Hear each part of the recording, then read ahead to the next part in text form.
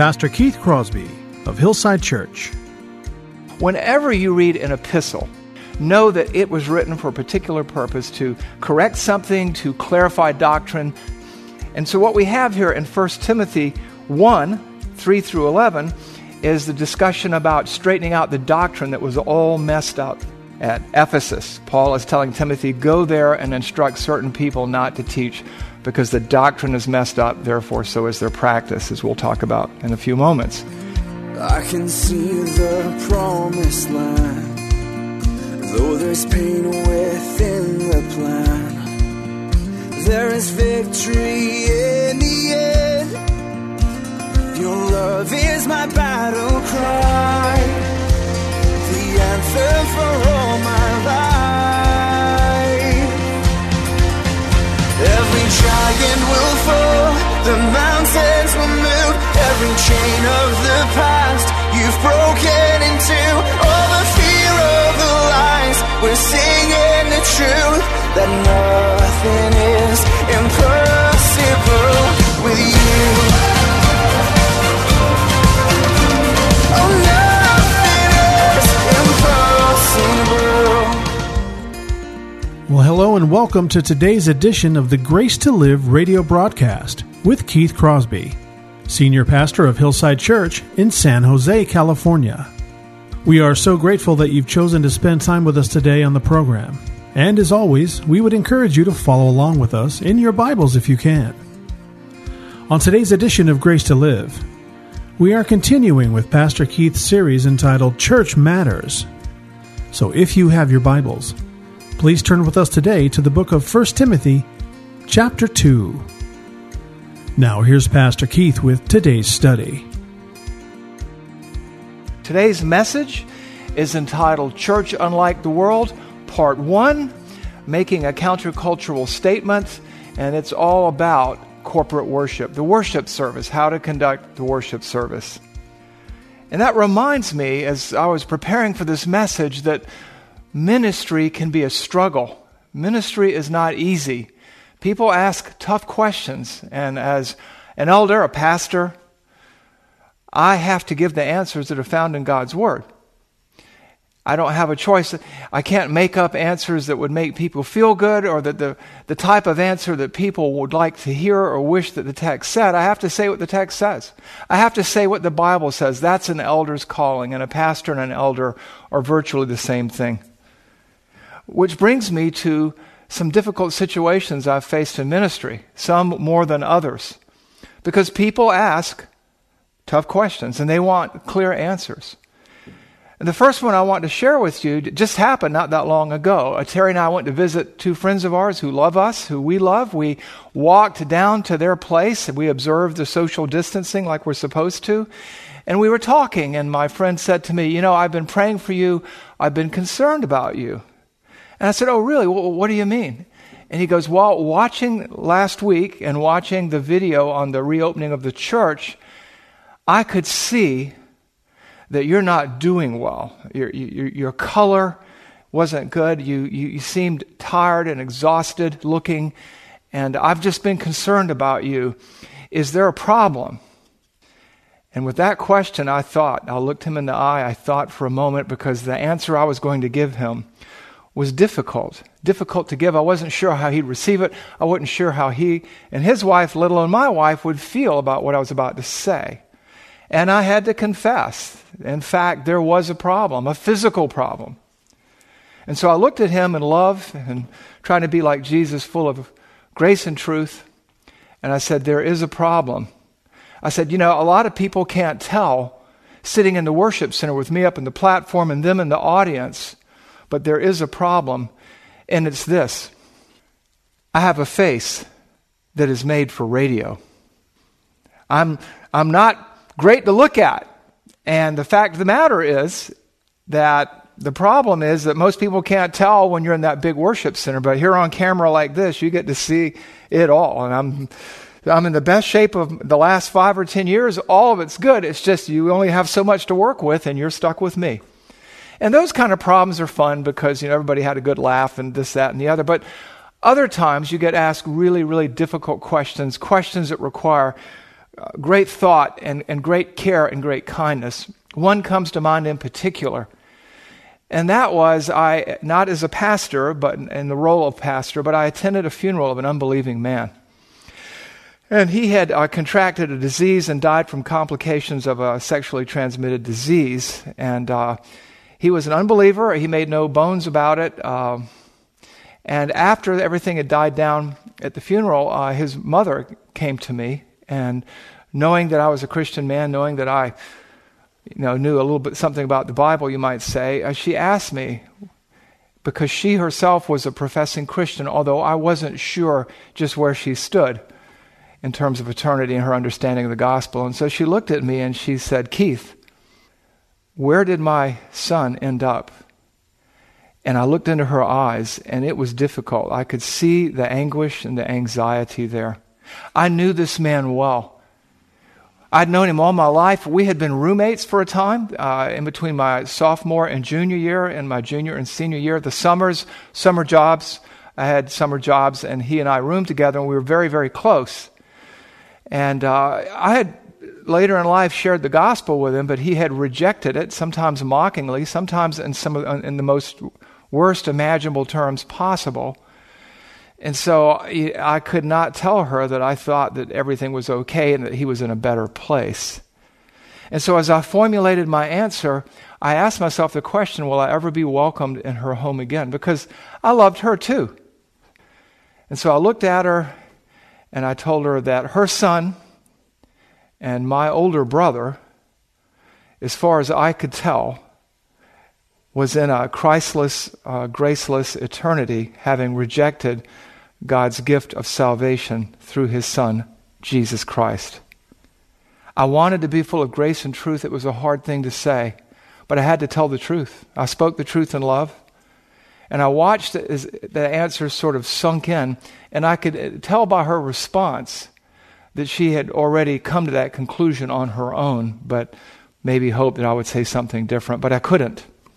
And that was a difficult situation, because sometimes when you give a straight answer, people don't receive it very well. They don't receive it well at all. That's why ministry is so difficult for pastors, for elders, for leaders in the church, because the Bible says what the Bible says, and we don't get to play fast and loose with the text. And that's why Timothy was told by the Apostle Paul that he had to fight the good fight. As we think about our passage today, our passage really is an extension of 1 Timothy 1, which is all about doctrine. It gets into practice. And our calling, as me as an elder, as a pastor, and you as Christ followers, is to follow the text wherever it goes. And sometimes it leads us into tough places. Another thing that comes to mind is an event that took place. I was at a company cocktail party over 20 years ago when I was still in the business world. And my boss, he was the vice president that I reported to, summoned me over to a group of people standing there, and he knew I was a believer and everything. And he said, and as I walked up, he said, "Here comes my torpedo. Here comes my ringer. He knows the Bible inside and out, and he'll set you straight." So I braced myself for what might be said, and he said, "Keith, this man right here, this man says that if I die without a relationship with Jesus Christ, then I'm going to go to hell. What do you say?" And I remember just taking it all in, thinking, boy, what next? And I said to him, "Well, I don't say that. Jesus says that. And He's God, and the Bible is His Word, and so I believe that." And as those words sunk in, you could see the color drain from his face. You could see the veins in his throat stand up, and his anger was palpable. And he stormed out of the room in a fit of anger. You just never know how this is going to go. Now, the good news is sometimes people receive what you have to say. Sometimes they reject it. Sometimes they listen and are offended, but then it sinks in, and the Spirit of God working in the heart of the people of God enables them to grasp and embrace the Word of God. And in those two cases, those last two cases that I gave you, in the end, they turned out well. My mother, within a few months, made a profession of faith in Christ and was later baptized.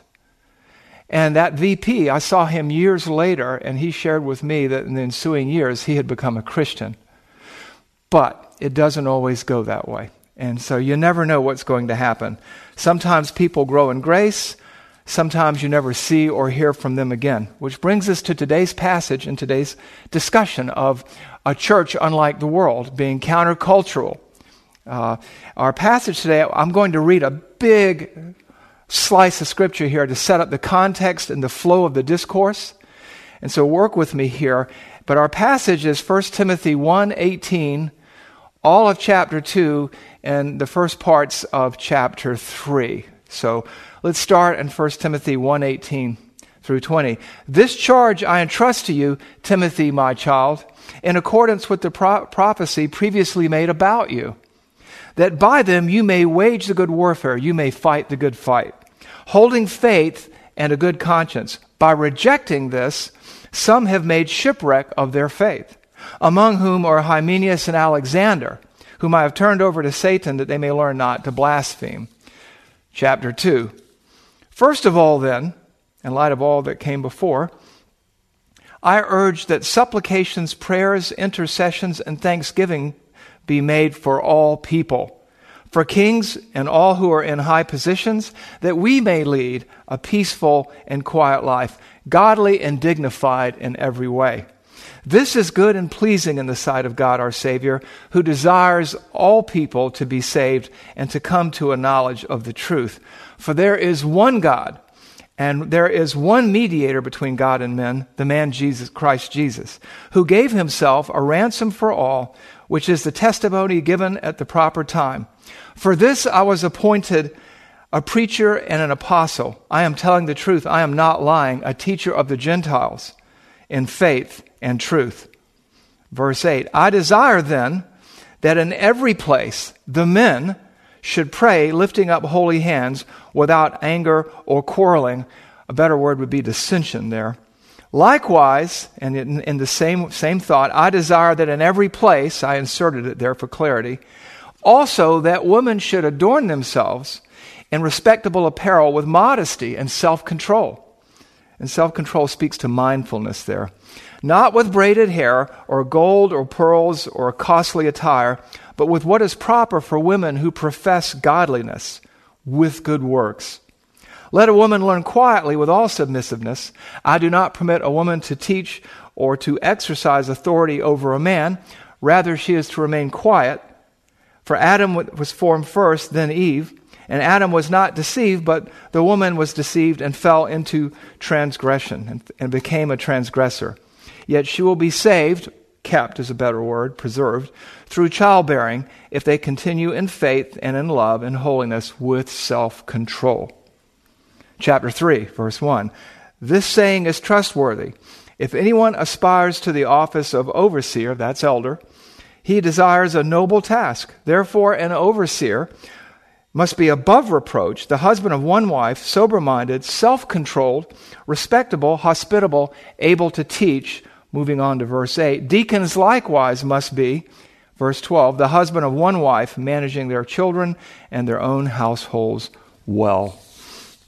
When you read the pastoral epistles, one of the things you have to realize is they are written for a particular purpose, and that is to address church matters. Whenever you read an epistle, whether it's a Pauline epistle or an epistle by Peter, know that it was written for a particular purpose to correct something, to clarify doctrine, something of that nature. And so what we have here in 1 Timothy 1, 3 through 11, is the discussion about straightening out the doctrine that was all messed up there at Ephesus. Paul is telling Timothy, go there and instruct certain people not to teach because the doctrine is messed up, therefore so is their practice, as we'll talk about in a few moments. You see this theme again in chapter 4, where Paul is dealing with Gnosticism in its earlier forms, and he talks about people who forbid marriage, whose consciences are seared, and who teach things they should not teach.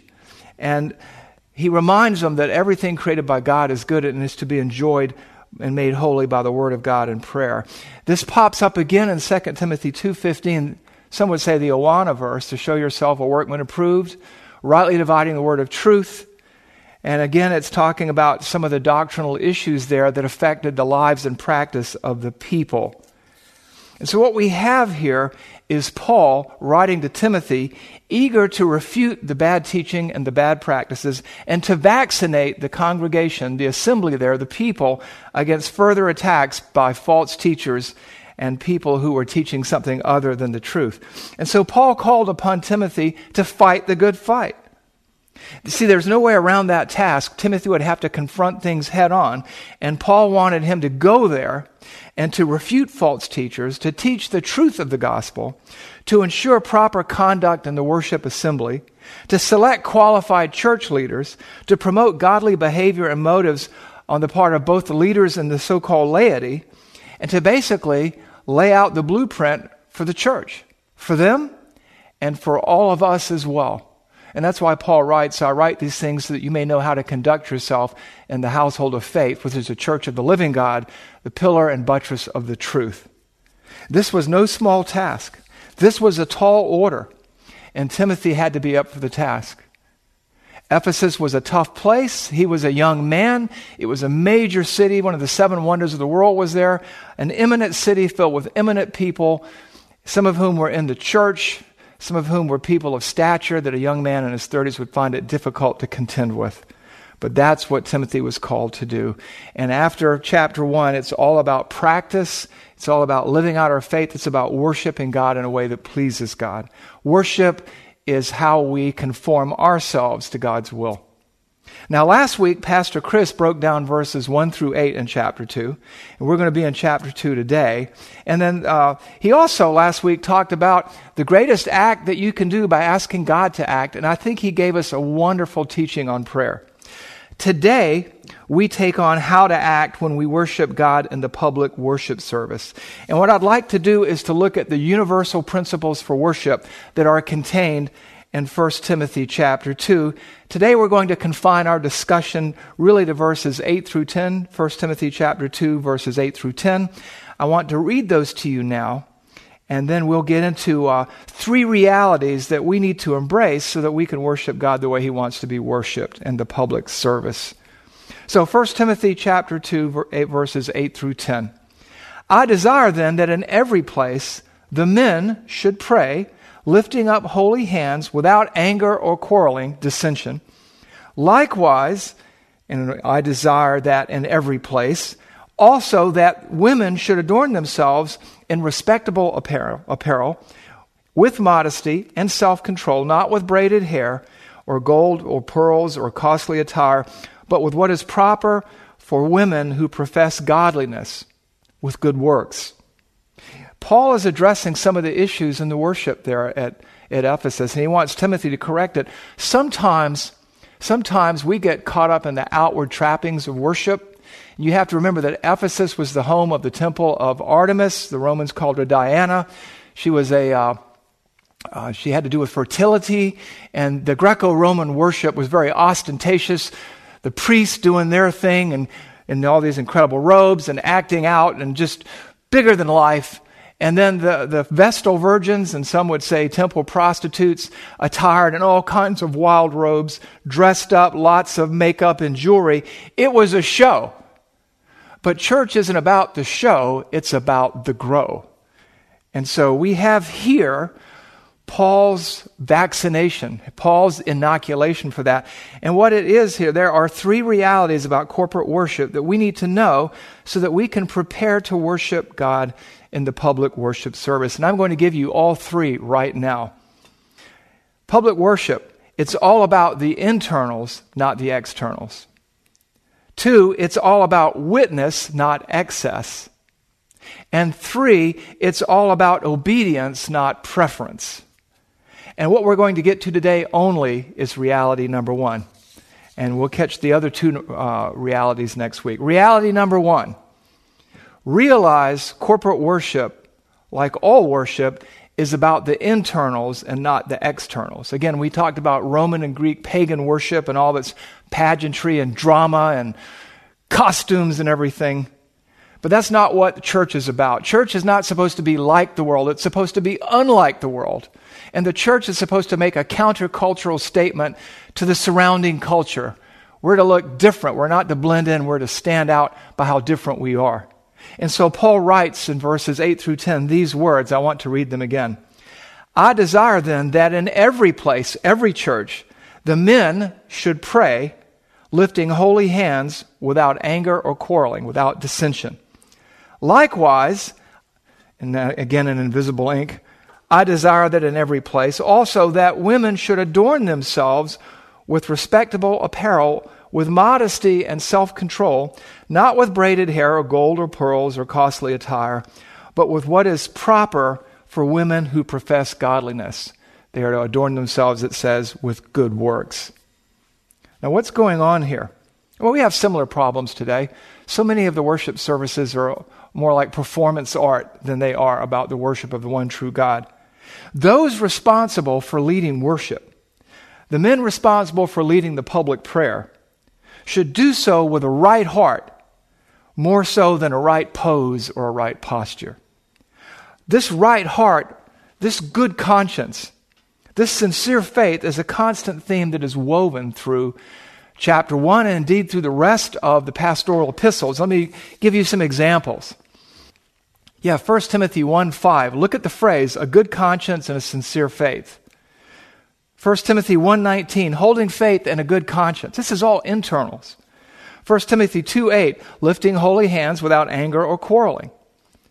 And then 1 Timothy 3:9, they must hold the mystery of the faith with a clear or cleansed conscience.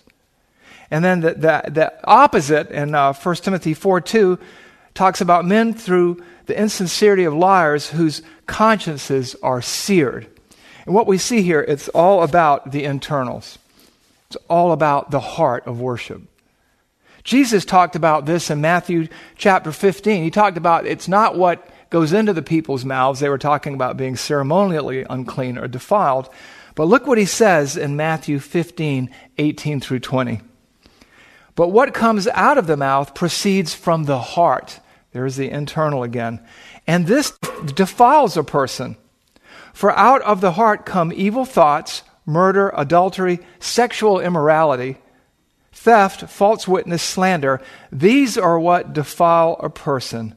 Matthew 15:18 through 20. Which brings us back, really, to verse 8 where it talks about holy hands. What's all this stuff about holy hands? What does that mean? Holy hands speak to the consecration of the heart. It speaks to a heart consecrated to God, set apart to God, dedicated to God, God-focused. It's an outward expression of an inward condition or situation. The men leading public worship they were to come prepared. They weren't just to show up and say, let's pray. They were to come prepared with a cleansed heart, with a clean conscience, with a mindset given over to God. And then they were to engage in the public worship service. This has been a pattern throughout the Old Testament and the New. In fact, when King Solomon dedicated the temple in 1 Kings 8:22, we see this stretching out of hands, holy hands. 1 Kings 8:22. Then Solomon stood before the altar of God in the presence of all the assembly of Israel and spread out his hands toward heaven. Do you think he just showed up and said, let us pray? Or do you think he was ready to go spiritually before he got up there? Do you think his heart was in the right place? The Psalm 141 and Psalm 143, you see this. Let my prayer be counted as incense before you, and the lifting up of my hands as the evening sacrifice.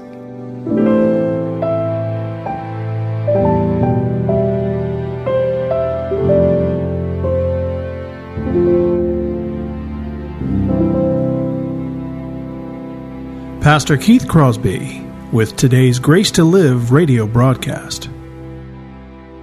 We are so grateful that you've chosen to spend this time with us today here on the program. And if you have questions about today's show, or if you'd like to hear more messages from Pastor Keith, then I would encourage you to visit our website, hillsidechurch.org. There you can listen to past sermons and other content from Pastor Keith just by clicking the Sermon Archive tab. And you can also find links to Pastor Keith's blog, as well as the Out of My Mind podcast. The website is also a great place to connect with us here at Hillside. You can find information on our service times, ministry opportunities, and of course you can browse our calendar of upcoming events. Again, all this and much, much more can be found by visiting our website, hillsidechurch.org. Well, we hope that you'll join us again next time on Grace to Live. But until then, I'm your host, Kevin Reeves, and on behalf of Pastor Keith and everyone here at Hillside Church, it is our prayer that the Lord will richly bless you, and thanks for listening.